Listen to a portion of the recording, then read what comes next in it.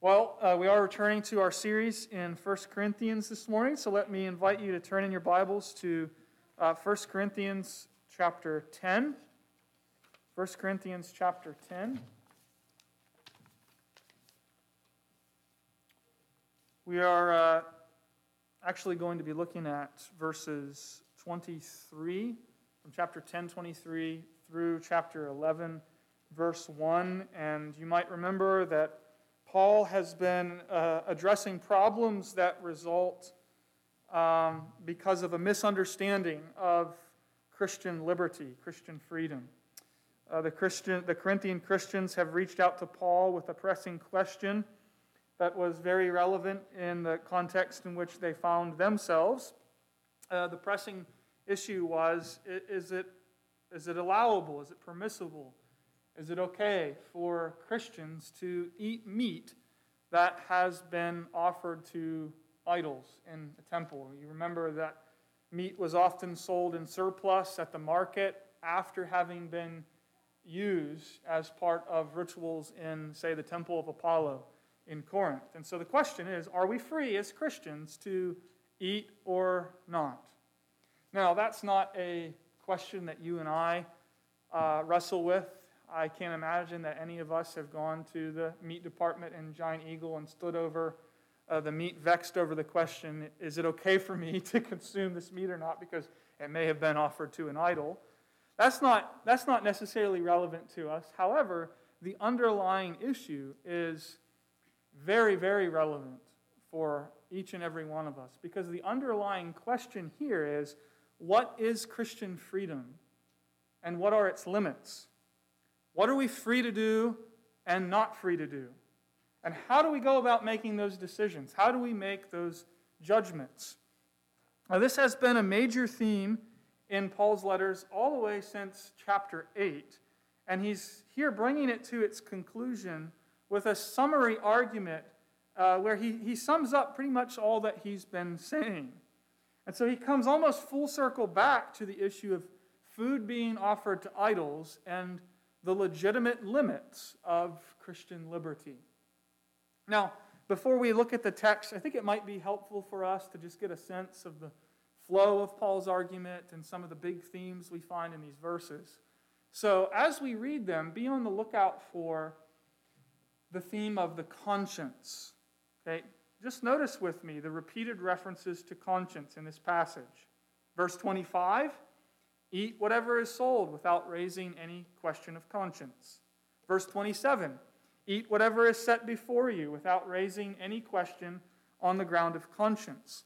And verse 28, for the sake of conscience. And then 2 times in verse 29, I do not mean your conscience, but his, for why should my liberty be determined by someone else's conscience?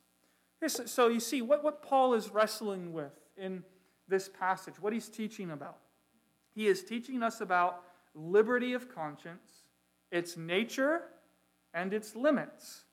This is, I think, a vital, pressing issue for us to wrestle with and to try to understand, particularly right now. And we need our thinking and we need our consciences to be directed by Scripture to enable us to navigate the challenges before us in a way that is faithful and honoring to the Lord. Now, as a little bit of a background to help us understand what's going on here, in the Corinthian church, there were these 2 groups. These 2 groups can be found really in any period of church history in churches. The first group, we'll say, is a group of Christians with an underactive conscience. An underactive conscience. They were thrilled with their liberty. They loved the message of freedom from sin, freedom from the law, no longer being under law, but under grace. And that message of freedom and liberty, it really resonated with them to the point that they almost couldn't hear anything else. It was the dominant motif in terms of how they lived their Christian lives. And so we find that they would appeal to their freedom and to their liberty of conscience in order to justify their actions.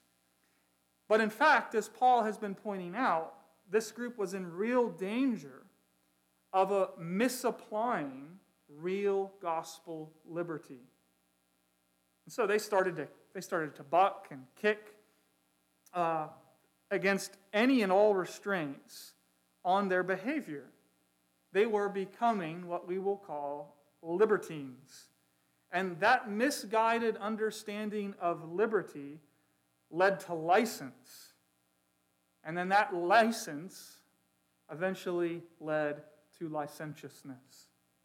See, they were justifying wrong behavior with appeals to Christian liberty.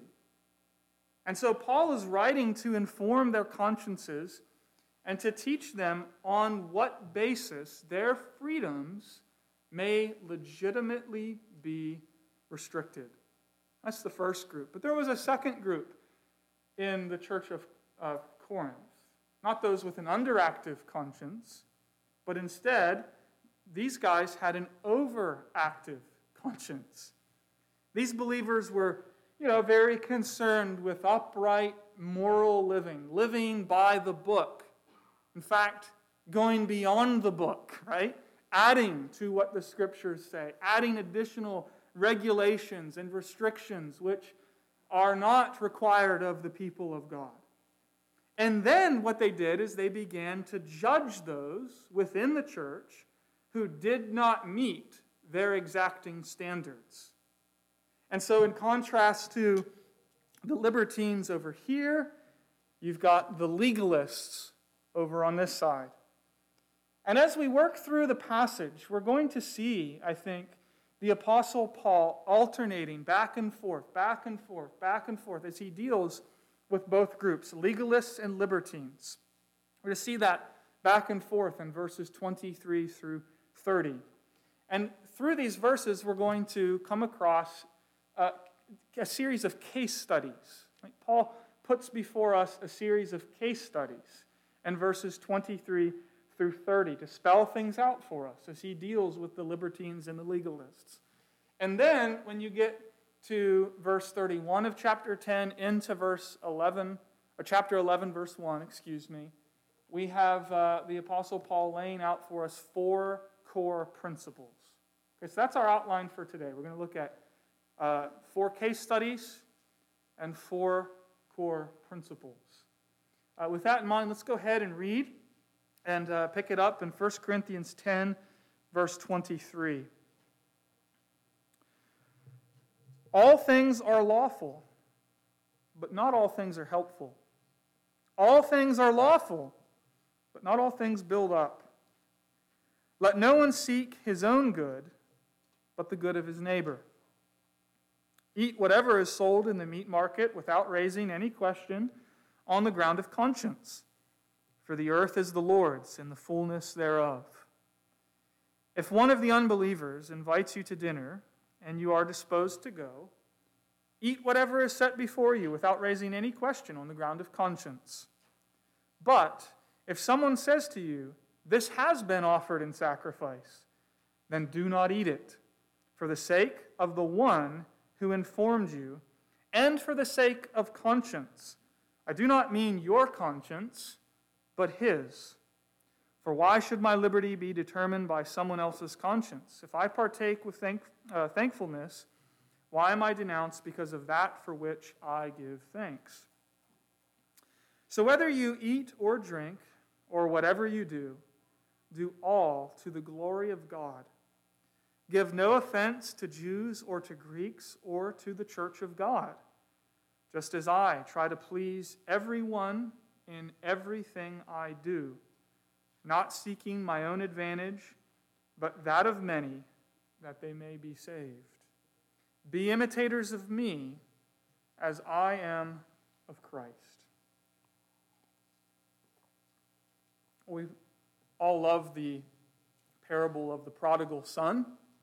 We're probably familiar with the details of that wonderful story, but let's remember a few of them as we get started here. You remember there were 2 brothers, and the younger brother, he demanded his inheritance and then left town. He went off to the far country to let loose and live however he pleased to satisfy the desires of his heart.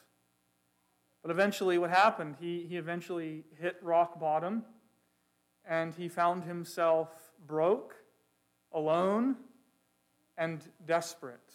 See that desperation in the fact that he is in a pigsty eating slop with a bunch of pigs. And it's there, Luke tells us, he came to his senses. He came to himself. He woke up, and he had the thought that even his father's servants were far better off than he currently was. And so he made the decision, I'm going to go back. Not with the hope that his father would ever receive him back as a son, but he thought perhaps he might take me back as a hired hand, as a slave. Do you remember that as he's approaching, even while he's still far off, the father sees him, and the father goes running to him. And he wraps his arms around him and embraces him and says, put a robe on him, put a ring on him, put shoes on his feet, and let's have a party. It throws a celebration. We love it. It's a wonderful moment in the story. And perhaps one of the reasons some of us love it is because maybe we've had our own prodigal son experiences. We've wandered off and only later been convicted by our sin. We've come to ourselves, but we wonder if God will ever welcome us back as we are. And to our surprise and delight, we find out that the Father rejoices. The Father rejoices when we repent and return to him. We love this story because maybe in a lot of ways we identify with the younger brother, but also because it has so much to teach us about the God of the gospel. But let's not forget that there is another brother, right? The older brother. And he's furious. He is angry at what he has just seen take place. And he approaches his father later. And notice the language Luke uses. He says, this son of yours, he can't even call him his brother, this son of yours, went off and squandered everything you gave him. Meanwhile, my whole life, all of these years, I've been faithful to you. I've served you. I have worked hard for you. See, and you've never done this for me. You're throwing a party for him, celebration at his return.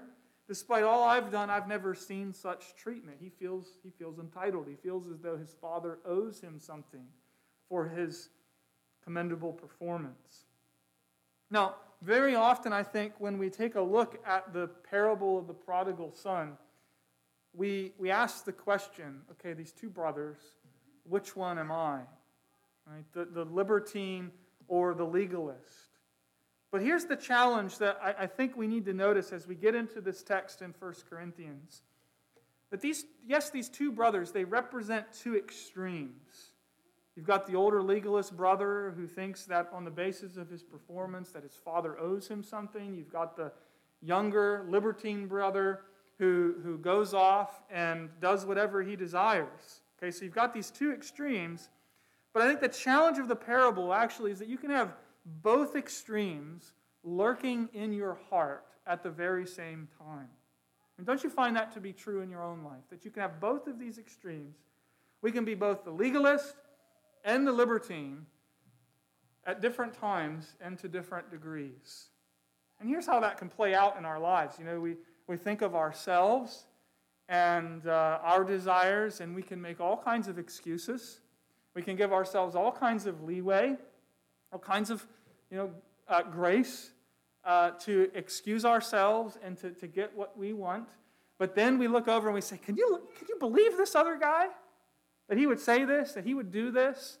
I mean, what a wretch. How offensive that he would live that way. You see, libertines with respect to ourselves and often legalists with respect to others. We need to understand that that's a real possibility as we approach this text in Corinthians. Because in Corinth, it's true, there were these particular factions in the church, as there can be in our churches too. We got these two groups of legalists on the one hand, libertines on the other, and be sure, they can tear a church apart. But before we look at this passage, I want to warn us not to think that because in this portion or that portion that Paul is addressing either the legalist or the libertine, that he's not talking to you or to me. Because, maybe we think this isn't particularly a struggle that we have. I think the truth is we can be both, albeit in different degrees and at different times. And so as we turn our attention to these case studies that Paul gives about libertines and legalists, I want to urge us to take, this is what I'm really after, I'm urging us for all of us to take all of the medicine of God's Word. We need the antidote for both legalism and being a libertine, don't we? We need to be treated as both by the Word of God. So let's turn our attention to verses 23 through 30 and get started here in verses 23 and 24. Notice Paul starts by speaking to the libertines in Corinth, quoting them. All things are lawful, commenting, but not all things are helpful. All things are lawful, but not all things build up. Let no one seek his own good, but the good of his neighbor. Again, Paul is quoting a slogan that we have heard before from the Corinthian Christians who were, slinging this slogan around. All things are lawful. All things are lawful. That's what they were saying. We're free in Christ. We're not under the law. All things are lawful for me. They were rejoicing in the freedom Christ brings, the liberty they enjoyed. But Paul is trying to help them understand if gospel freedom and liberty of conscience morphs into all things are lawful for me, it can lead to a life unconstrained by any kind of consideration of others or moral boundaries. And so Paul is saying, okay, there is a sense in which you are exactly right. All things are lawful, but you must understand that not all things are helpful. Not all things are edifying. Not everything you do is building others up. There are limits to your liberty in the Christian life. See what Paul is doing as a pastor? I think Paul is exposing the deep flaw within libertine thinking. Take a look again at verse 24. It says, let no one seek his own good, but the good of his neighbor. See what he sees? He sees right through them, doesn't he? He's saying, look, when you're taking a stand for your liberty on an issue like this, don't you see that you're only thinking about yourself? That you are putting yourself front and center, and you're not really considering the good of your neighbor, the concerns of your neighbor, how your actions might affect your neighbor. You've adopted an understanding of liberty that is, at the end of the day, incompatible with biblical ethics, which always, always takes into consideration your neighbor. You see, liberty isn't license for you to do whatever you think is right without any further qualification. See, their liberty, this libertine liberty, it was centered on self. It puts us right at the center of all of our considerations and leads us not to really think about anyone else, what they're thinking, what they're feeling, how they might be affected by our actions at all. And so, Paul is saying, let no one seek his own good, but the good of his neighbor. See, God wants us, dear friends, to be thinking not first of all about ourselves, but about the welfare and the well-being of others. To put consideration of them first as a priority. Because remember, from chapter 8, going back to the beginning of this whole section in 1 Corinthians, the principle that Paul hammered away at again and again is that love limits liberty. Love limits liberty. Love for others imposes limitations on our freedom. Now, you can imagine this letter, being read to the Corinthian congregation for the first time. You imagine this manuscript has been delivered and it's being read before the assembly. And the legalists, they are really eating up verses 23 and 24. You can imagine approving nods as Paul's words are being read in these verses. At last, those selfish libertines are getting what they need to hear. They're being put in their place by the Apostle Paul. Well, if that was happening, I think it's safe to say that those approving nods ceased when the reader of the text got to verses 25 and 20 through 27, because now, all of a sudden, the legalists are in Paul's sights. Eat whatever is sold in the meat market without raising any question on the ground of conscience.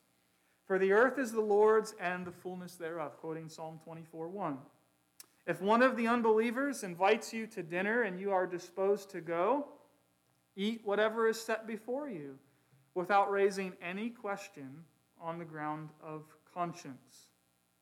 Okay, so he's now talking to this group in the Corinthian church who believe that no sincere Christian can eat meat that has been offered to an idol under any circumstances whatsoever. They'd say that's just outright compromise with the world.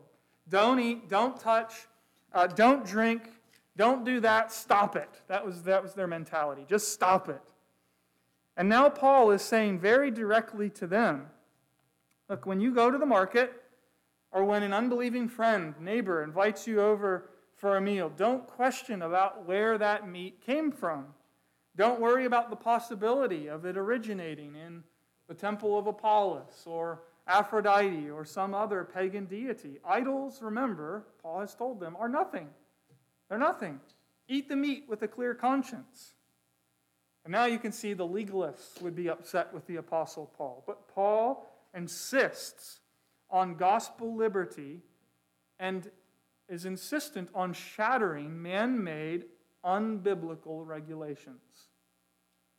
And then while they're still, reeling from the challenge of Paul, you see what he does. He turns back to address, in the third place, the libertine party once again. This is verse 28 and the beginning of verse 29. Take a look at it. But if someone says to you, so now a new case study, if someone says to you, this has been offered in sacrifice, then do not eat it, for the sake of the one who informed you, and for the sake of conscience. I do not mean your conscience, but his. Okay, so you see, at the other end of the spectrum, the libertines were indulging themselves in light of their conviction that idols are, empty lumps of wood or stone. But they never once thought about the implications of their eating with someone else, how it might affect them, somebody looking on. And so Paul invents this scenario, right? Somebody invites you over for a meal, and you're seated at the dinner table, and the host informs you, hey, I know that you're one of those Christians. You claim to follow Kyrios, and I just thought I'd better let you know, because I respect you, that I believe that this meat may very well have been offered to an idol in one of the temples. I just thought you should know that before we share a meal together. Okay, now you're in a real pickle, and Paul's saying, what do you do? Well, he spells it out for you, doesn't he? He doesn't leave you guessing. He says, don't eat. Do not eat. And he says, do it for the sake of conscience, not yours, but his. See, now the unbeliever thinks that if you eat meat knowing that it was offered to an idol, that must mean that in some way Christ does not have your ultimate allegiance, that Christ maybe just fits right alongside of these other Roman deities in the pantheon, that Christ is not preeminent and alone Lord of your life. But remember, Paul has already told us that whether it's been offered to an idol or not doesn't really matter from a Christian point of view, but the non-Christian thinks that it does. And it could be a stumbling block. And so Paul is saying that, he might be led to think that you take your allegiance to Christ lightly if you so happily indulge yourself in eating meat that you know was offered to an idol. Okay, so I hope we're seeing the situation clearly here. If you stand on your liberty and your freedom, Paul is saying you're shattering your witness. You're shattering your Christian witness. This man thinks you are ready to be disloyal to Christ just in order to fill your stomach, to have a meal. And so Paul says, for his sake, for the sake of his conscience, think through your behavior so that you might not bring disrepute upon the name of Jesus Christ. His thinking may be all wrong, your neighbors. His thinking may be misguided in some ways. But if you're going to cause confusion about what it means to follow Christ, then you need to be ready to limit your liberty, and you need to think very, very carefully. See, we need to think about the consciences of others. Paul is urging us. And notice he's talking here not only about fellow brethren within the household of faith, he's talking here about somebody outside of the church. We need to be mindful of their conscience. Be concerned about the way our behavior affects other people. And then second, in the second half of verses 29 through 30, see what Paul does. He switches back again. He turns back one more time to the legalists. You see how he just keeps going back and forth. Libertine and legalist, libertine and legalist. Now this time, it's the legalists again in verses 29 through 30 with two questions. Why should my liberty be determined by someone else's conscience? If I partake with thankfulness, why am I denounced because of that for which I give thanks? Yes, Paul is saying there are limits to our freedom. Concern for others ought to override our desire to have our way, to please ourselves. But here's an important qualification to that principle, Paul is saying. We can put it this way. Beware the tyranny of the weaker brother. Beware the tyranny of the weaker brother. Limiting your liberty for the sake of others does not mean that you must surrender your freedom to believe and act according to the Word of God. And we need to understand that. There is maybe to make this concrete, okay?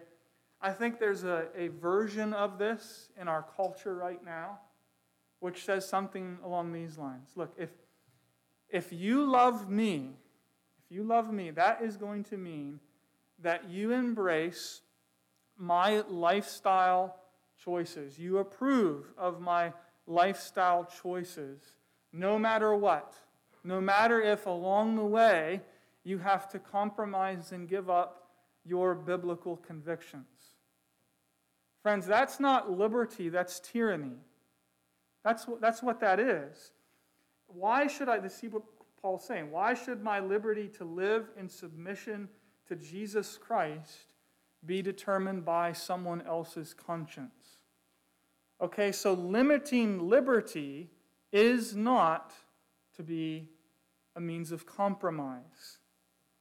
And so you see, in that quick overview here, how Paul, I think, avoids both extremes. Nobody really gets off the hook here. Libertines who misunderstand Christian freedom and liberty of conscience need to embrace and apply the idea that love limits liberty in the Christian life. And legalists who want to put restrictions on themselves and others need to come to terms with the true freedom and the liberty of conscience that we have in Christ Jesus. Okay, but maybe we're still asking the question, because after all, we've been sticking with the meat market issue. Maybe we're still asking, okay, how does this apply to us? How do I know when I should stand on my rights and liberties as a Christian and when I should voluntarily limit my freedom? When is it wise to hold back and alter my behavior? When is it necessary for me to say, no, I must take my stand here? I think Paul's anticipating that because he gets very practical in chapter 10, verse 31 through chapter 11, verse 1. He gives us a set of principles, core principles that we can take with us and apply to these difficult questions that we have to ask in our daily lives. So let me just walk us through these four principles. The first one is the doxological principle. Okay, look at verse 31, the doxological principle. Whether you eat or drink or whatever you do all for what purpose? With what aim in view? What is it that we are striving for? Paul says, the glory of God. Do everything for the glory of God, even down to the daily mundane things of eating and drinking. It should all be about God's glory. How you live, Paul is teaching us here. This is what you are for. You are for God's glory. And so we should be asking ourselves as we weigh tough decisions, will God be glorified in this? Will he be honored by me giving up my liberty in this situation? Or will he be glorified as I take a stand because gospel liberty is at stake here? Before the eyes of the watching world, will God be glorified by this decision? That, my friends, is the driving concern of followers of Jesus Christ. So here is a fundamental principle to direct you in your decision making. Will this decision, will this action, will these words, will this behavior bring glory to God? That's the doxological principle. And then the second principle, I'm calling the edification principle. Take a look at verses 32 and 33. Give no offense to Jews or to Greeks or to the church of God, just as I try to please everyone in everything I do, not seeking my own advantage, but that of many. Okay, so first we need to ask, will this glorify God? Then we need to ask, will this give offense to Jew or Greek or to the church of God? Will it give offense to outsiders, unbelievers, or to the church of Jesus Christ? See, Paul tried with all of his might to please everyone in everything. Now, I think in the current cultural moment that we find ourselves living in, where everybody is dividing along political and party lines, and where if you break line, you are immediately canceled or accused of being guilty of compromise.